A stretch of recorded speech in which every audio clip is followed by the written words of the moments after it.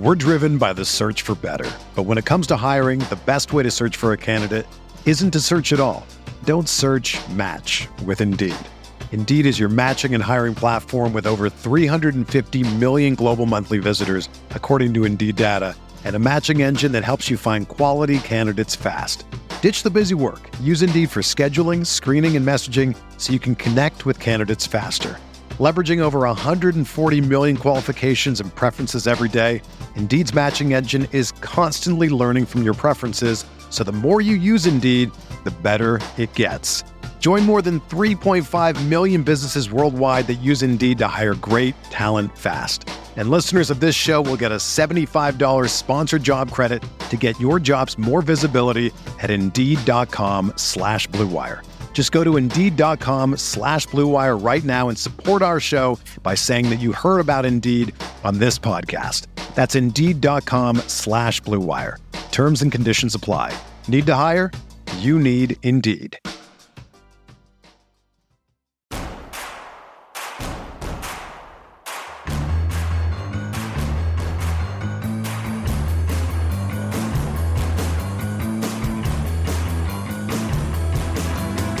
From your favorite source for Chicago White Sox talk, delivering news, interviews, analysis, and more. This is the Sox Machine Podcast with your hosts, Jim Margulis and Josh Nelson. Thanks, Rob, and welcome to the Sox Machine Podcast. I'm your host, Josh Nelson, and it's Thursday night, September 1st, 2022, as we record this new episode. A lot is going on with the Chicago White Sox. Tony La Russa on Tuesday met with the media pregame, met with Rick Hahn on the field, and shortly before the game started, was not available for health reasons. He went to get tested in Chicago. Those specialists, according to Bob Nightingale of USA Today, advised La Russa to fly back to see a specialist at the Mayo Clinic in Arizona. La Russa is out indefinitely, and bench coach Miguel Cairo is in as the interim manager. But for how long? And what does the future hold for La Russa? After winning 2 out of 3 against the Royals, the White Sox are still a game below 500, but received help from Baltimore in beating up Cleveland this week. And now the Twins come into town. Is the White Sox 2022 season already written, or is this story not over? Jon Greenberg, the senior columnist and founding editor of The Athletic, will join us in a moment to discuss. Jim is out this episode, but he'll be back this weekend to help recap the Minnesota Twins series with me. Quickly touching on that series with the preview, the Minnesota Twins are 67-62. They're currently second place in the American League Central, a game back of Cleveland. They're still 3 games back of the wild card. In their last 10 games, the Twins are 5-5, but with other teams struggling, they are making up ground just being a 500 team the last 10 games. The season series goes to the Minnesota Twins. They have won 6 of 10 against the Chicago White Sox. Your pitching probables for this series, Friday night at 7:10 p.m. Central Time. It'll be Sonny Gray, in which the White Sox beat him up in July at Target Field, against the Dart, Davis Martin. Saturday night, 6:15 p.m. Central Time, it's Tyler Mahle, the first time facing the White Sox since being acquired by the Twins at the trade deadline, against Dylan Cease. And then Sunday afternoon at 1:10 p.m. Central Time, it'll be Dylan Bundy against Lucas Giolito.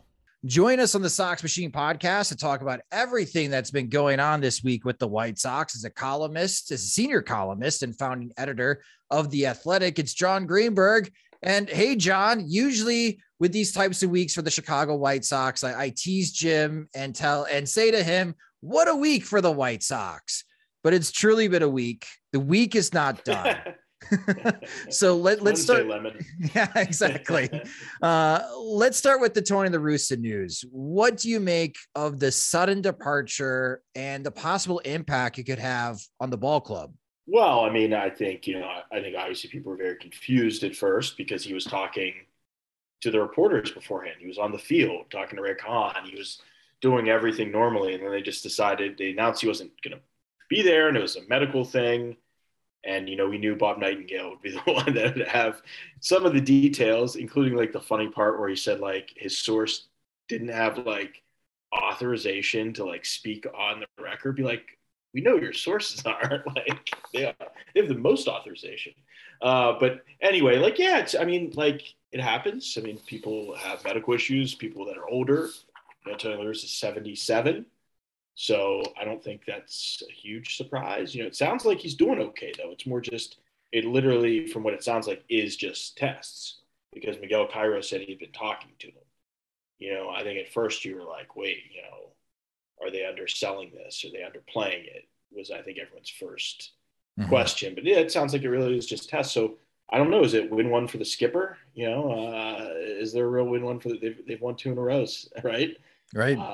So I don't think he can come back till they lose, healthy or not. Well, they did have a players only meeting before. Another one.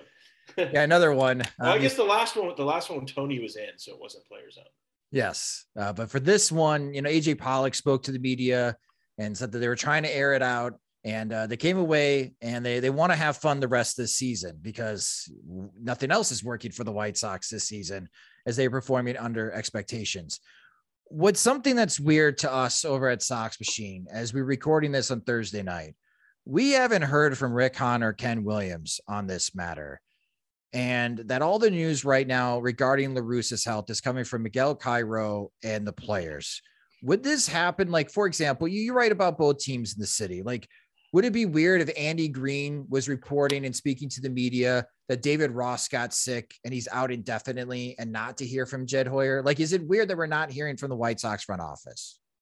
Kind of, but I mean, maybe that does speak to, this isn't like a major thing. You know what I mean? Maybe it does speak to the fact that it is just tests. I do think I don't know what the Sox writers have asked for Rick, if they've texted him, and he said no. Jerry's obviously not going to talk. They don't want Kenny to talk. So it really is just Rick. I feel like with the Cubs, we would have texted Jed or Theo and been like, hey, we want to talk about this. And they probably would have said yes. So again, I didn't ask James if they asked for Rick. I would assume someone has. But that's usually how it worked with the Cubs. Although, yeah, sometimes it might just be them coming to talk. But I think it really would depend on the seriousness of it. If Joe Madden was just like a little ill, I don't think Theo would have called a press conference, And, we were kind of half joking, half being serious.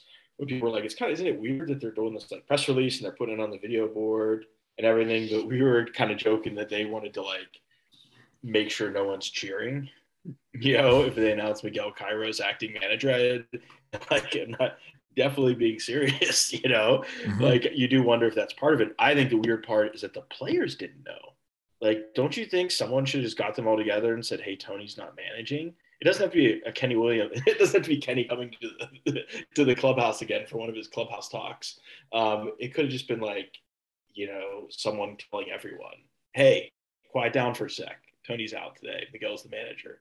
Really weird that guys were saying they found out on Twitter. Yeah, Andrew Vaughn. I'll say this.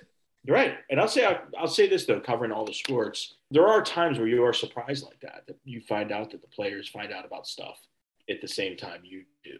It happens more often than I think outsiders think. But yeah, I don't know what Scott Reifert's doing. You feel like that could be his job as vice president of communications, is communicating. But I don't know. Maybe he was the one punching it up on the video board. We get this question a lot. And with him being out indefinitely now because of these tests, and I wonder what your thinking is on this matter. If you had to guess, is Tony La Russa the White Sox manager in 2023? No, I would be shocked. Just in general. I would assume we all know Jerry made this hire, right?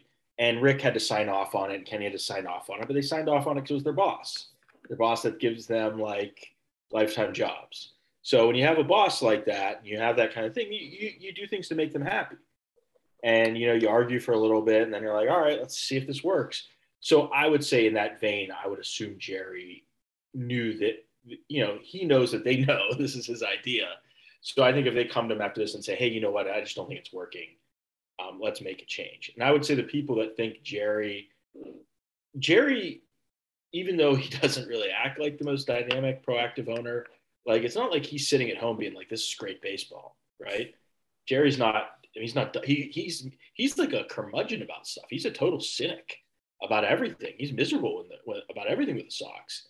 He was the one. I think he really was happy Rick or even wanted Renteria out because he was tired of seeing some of the problems, for that team, and I don't think he thought Renteria was a great manager. I don't know if he's blaming it all on Tony, but I do think, given his own displeasure with the club, that Reinsdorf will sign off on, pushing Tony to senior buddy to the chairman and getting a new manager. This segues great into, because you wrote 2 great columns recently regarding the White Sox. The first one I want to chat about, your column about the White Sox starting up Project Bridgeport. There's a lot of interest in Project Birmingham, collecting the White Sox top prospects, grouping them together. In my opinion, I think it's producing uneven results early in the process. But the whole point of this rebuild was to build a championship team. Do you think the White Sox front office has lost its way a bit in what the true mission is? That's a great question. That was the real question with this club, right? I mean, as people said to me in baseball, and it's a pretty common phrase, like the easiest thing in the rebuild is trading like veteran players for prospects. Generally not that difficult, especially with, Quintana and Sale and the fact, the way their contracts work. The hard part's building a real team. And that's really been the bugaboo of the White Sox, right? Is building these complete teams, where it's not just a bunch of power hitters, finding guys who can play defense and hit. It's like they've always really struggled at this, at building these complete teams. And the funny thing is, the one time they did it almost by accident, you feel like in 2005, is the one time they win it all, where they do build this team that prioritizes kind of the intangibles. And then they got away from that, right? They totally got away from that like immediately. Mm-hmm. So I think that was been our question. And before 2020, they signed Keuchel, they signed Grandal, and I think everyone was pretty optimistic, right? I don't think anyone thought those signings put them over the top, but I think people are like, okay, I can see where they're going here, and they worked out for a little bit until they didn't, and now here we are. So. Have they lost their way? I don't know. Did they ever really know their way? That's the real question, right? That is a good question.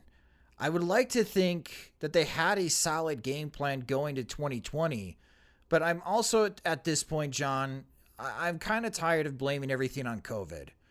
That, we had great plans for 2020, but then COVID hit. And we only had a 60-game season. And it kind of messed up with their player development in the minor leagues. And I get that to a point, but that impacted every team in Major League Baseball. And what's really changing my thinking as of late is the way that the Baltimore Orioles are playing.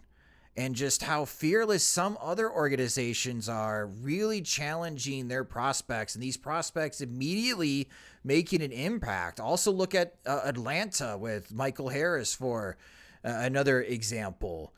And I just kind of look at the White Sox front office, and they teased us that there's going to be wave after wave of talent. Now there's Project Birmingham to try to build up one last wave. And we're looking at the payroll next year, and we're looking at, empty seats at Guarantee Rate Field. And if you don't make the postseason, you don't get that postseason revenue. So I think you pose a really good question. Did they ever find their way since they started this rebuild after the 2016 season? And my answer would be, I hope so, because what other choice do they have? Right. I mean, some of the things they did, do deserve credit. I mean, and I know people are kind of questioning some of these long-term deals now, right? Did they lock up Moncada too soon? Things like that. And I think that's fair. But I would say other executives are super jealous that they got these guys, just like they are of Atlanta, that they've got these guys locked up. We saw what happened with the Cubs where it didn't work out. And that was a big issue towards the end of their time. And I agree with you on the COVID stuff. I don't give that even a thought really anymore. And it's kind of reminiscent. I know people in the Sox podcast hate to hear me or any columnists talk about the Cubs, but I will be negative about them for a second because they were complaining about all the money that was lost, the biblical losses, as Tom Ricketts said, across the sport for COVID. But it didn't seem to stop a lot of other teams from re-signing their players or offering big deals, right? And the Cubs, if anyone, have no excuse to complain because they've gotten everything they've wanted in terms of remaking their park and all the revenue enhancers that provides. Credit to the Sox that we haven't heard any whining. Really, we haven't heard any whining about finances. I mean, they've got a high payroll this year. It might not be allocated in the best way, but Jerry did spend money, and that's a little bit of spec spending money because they don't have the guaranteed money from a ton of season ticket holders. More with Jon Greenberg after a quick word from our sponsors. We're driven by the search for better, but when it comes to hiring, the best way to search for a candidate isn't to search at all. Don't search, match with Indeed. Indeed is your matching and hiring platform with over 350 million global monthly visitors, according to Indeed data, and a matching engine that helps you find quality candidates fast. Ditch the busy work. Use Indeed for scheduling, screening, and messaging so you can connect with candidates faster. Leveraging over 140 million qualifications and preferences every day, Indeed's matching engine is constantly learning from your preferences, so the more you use Indeed, the better it gets.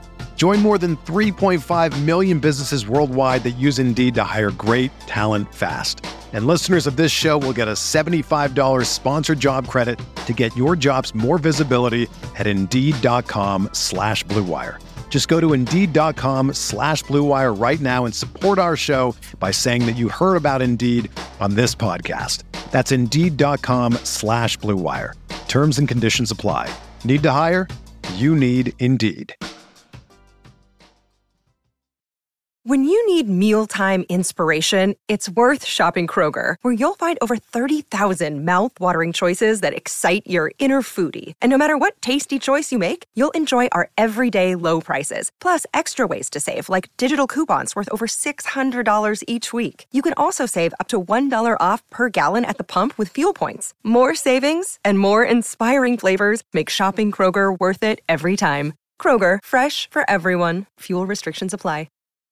Well, in your latest column, the Misery Index, ranking from the worst to the best White Sox season in recent memory, there's strong contenders for the worst season. You got 2011 with the drama between Kenny and Ozzie.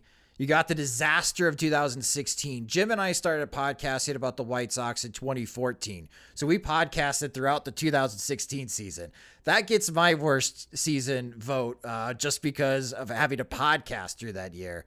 But you make a very strong case that 2022 is the worst in recent memory. And we still got 30 games left to go in this season. Any chance that this season falls out of that worst spot, or do you think that this season's story has already been written? I mean, I would say it's already been written. I mean, yeah, if they go like 20-10 the rest of the way and make them, and then Cleveland falls apart, then I think that would be kind of the story. But I don't think anyone would forget about the misery of early on. But I think it would have to fall out, right? I mean, I originally had 2016 ahead of 2011, and then James told me I should switch it. So I listened to James there, and he made some valid points. So, yeah, I mean, I've covered all these seasons. They all kind of blur together. I mean, some of these years I was like, what the hell happened in 2014? I don't even remember that year. What was I doing in 20? Like I remember 2015 because of Samardzija and like what a train wreck that was. And then talking to him years later, he had not some great – he liked a lot of people there, and he also did not like some of the stuff that was going on. He definitely saw some dysfunction in the organization. Like, interesting. Should have interviewed him because he saw some interesting stuff. But it's some of those years, man. Oh, geez. And there's only like a few that are good. Like, I mean, and like some of the good ones are like, yeah, they missed the playoffs, but they won 90 games. Like, think about that. They didn't win. They went from 2006 till last year of winning 90 games. They won 90 games in 2006. 3 last year? Yes. That's a long drought in a winnable division. Although I will say winnable division. The division's had some really good teams over that time, but still, it's not like that, Still a definite, you definitely have a chance to do that.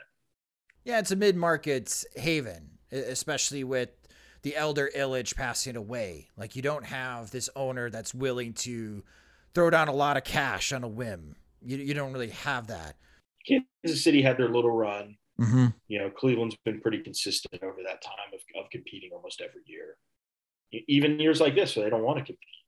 That's the funniest part about this year is that Cleveland didn't even want to win. Yep. They're just like, all right, I guess we've got to win this division. Someone's got to win this division with 86 games. It might as well be us.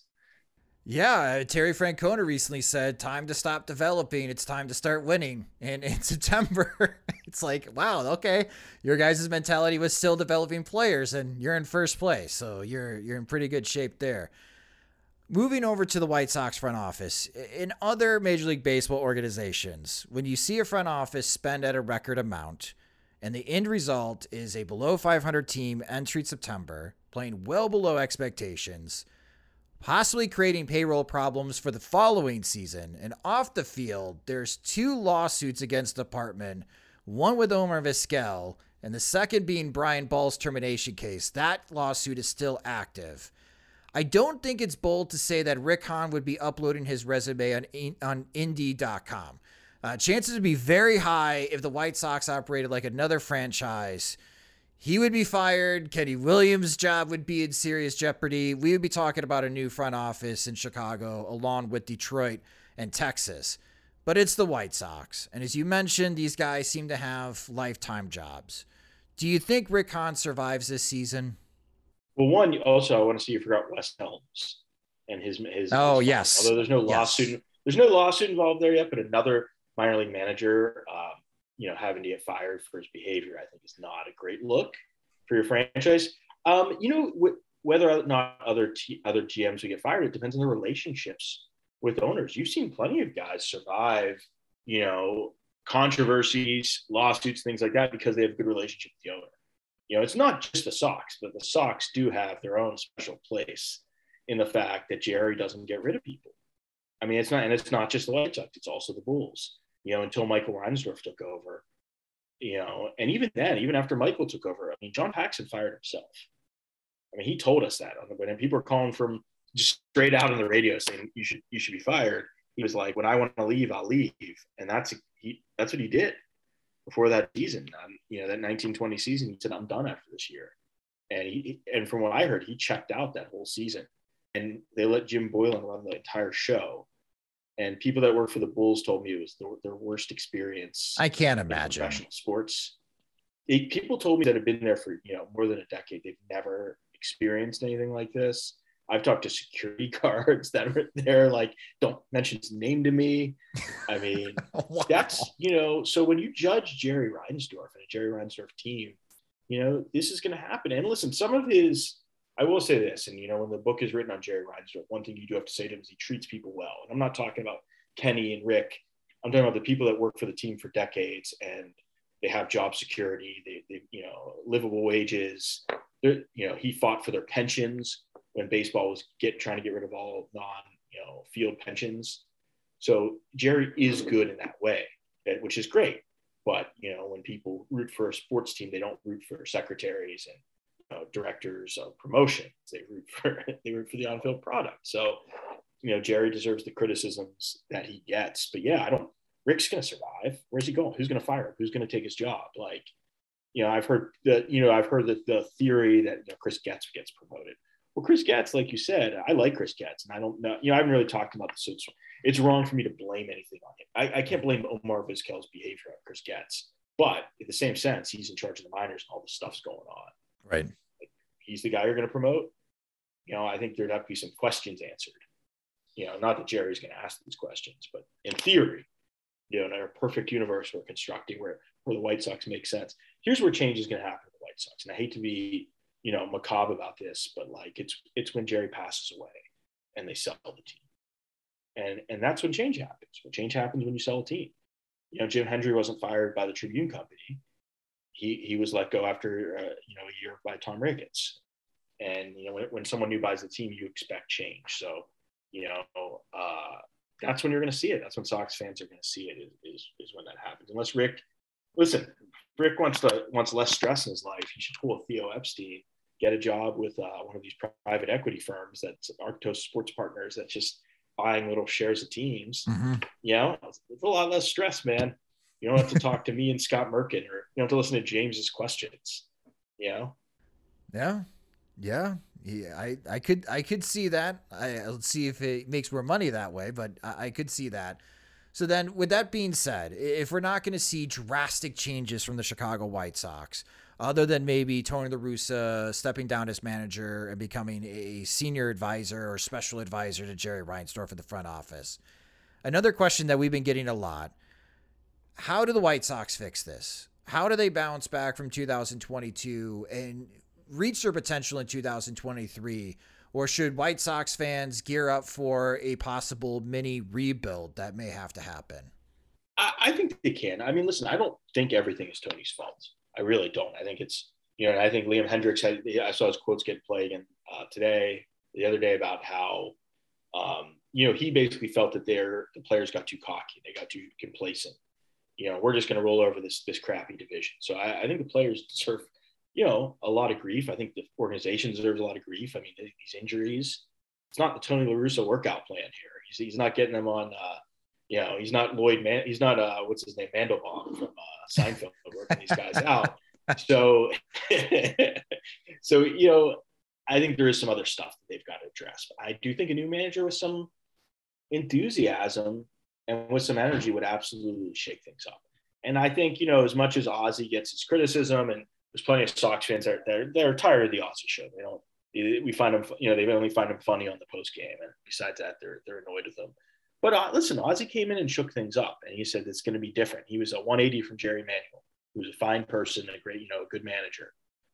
They needed that shakeup. Maybe it didn't last very long. Ozzie's effect on some of the veterans that I think dimmed, from what the guys have told me, dimmed pretty quickly. Mm-hmm. But they needed that kind of shakeup, and I think this White Sox team does too. I mean, look at the man. Ricky was fine. Ricky was kind of fiery, but I don't know how many people really were scared of Ricky or were thought that Ricky's going to be this awesome manager. I think they've got to find someone a little younger that they can connect with, and I think that'll help. And I also think, listen, one of the big problems, again, I'll bring up the Cubs just because the Sox modeled so much after the rebuild, right? Is they know in retrospect there were moves they should have made to shake things up, and they didn't do it, and they fell in love with their players, and they didn't get rid of guys. Now, can the White Sox even do that with some of their guys to shake things up and get maybe more well-rounded players, get different kinds of guys? I mean, can they do anything with Yohan Moncada? No, there's got to be unless there's some executive out there that's absolutely in love with him and is willing to trade for him. No, they're not going to get anything for him. Eloy's a guy they could probably trade. Eloy's a great hitter, and I love watching him, but could they trade Eloy? I don't know. Maybe, do you trade Giolito? I mean, there's some stuff sometimes you just gotta, you can't fall in love with all your guys. And I think that's the thing people think about Rick, is that he loves all these guys he's assembled, his super team that he's assembled. But unlike the Cubs, we're talking about the Cubs not doing it after they won a World Series. Right. These guys won one playoff game, and I really think that was more due to Kane guy than anything else, and his magic stick. But they haven't won anything. So maybe I'm jumping the gun here and shaking things up. No, Jim suggested trading Eloy Jimenez before this season, last off season. So he's been kind of ahead on that. I think Liam Hendriks could get moved if a team wants a closer. You got a lot of money built up in that bullpen. Tim Anderson's got 2 years left on his contract. They're really cheap years for shortstops, but shortstops are getting really expensive. And if a team doesn't want to pay over $140 million in a shortstop, maybe they call Rick Hahn regarding Tim Anderson, but the White Sox don't have a really good shortstop behind Tim Anderson right now in the farm system they could swap out with. It's going to be a very interesting offseason. It's going to be a very interesting last 30 days here for the Chicago White Sox. Shockingly, they're still in this race, even though they're a game below 500. But it should be quite the ride, no matter how bumpy it really gets. But you can follow Jon on Twitter. He's at Jon_Greenberg. You can read his excellent work on theathletic.com as he covers all Chicago sports. Lucky for Jon, he's got the Chicago Bears regular season football to write about to distract him from the White Sox. But Jon, I greatly appreciate you joining us on the Sox Machine podcast. All right, thanks for having me. That will do it for this episode of the Sox Machine podcast. Thank you so much for listening. And if you enjoy our work and want more, you can help support us at patreon.com/SoxMachine, where our Patreon supporters receive exclusive content like the P.O. Sox mailbag, ad-free versions of the podcast and website, and the first opportunity to acquire our new Sox Machine swag. Monthly plans start at $2, and you can save with an annual subscription by signing up at patreon.com/SoxMachine. You can follow us on Twitter at SoxMachine, and you can follow me on Twitter at SoxMachine_Josh. Hear us on the Bernstein and Holmes Show Friday afternoons on 670 The Score and the Odyssey app. I'll be joining Dan and Lawrence on Friday at 11 a.m. Central Time. Subscribe to the Sox Machine Podcast wherever you listen to podcasts, as the Sox Machine Podcast is a production of SoxMachine.com, your home for all things Chicago White Sox baseball and part of the Blue Wire Podcast Network. I'm Josh Nelson. Thanks for listening.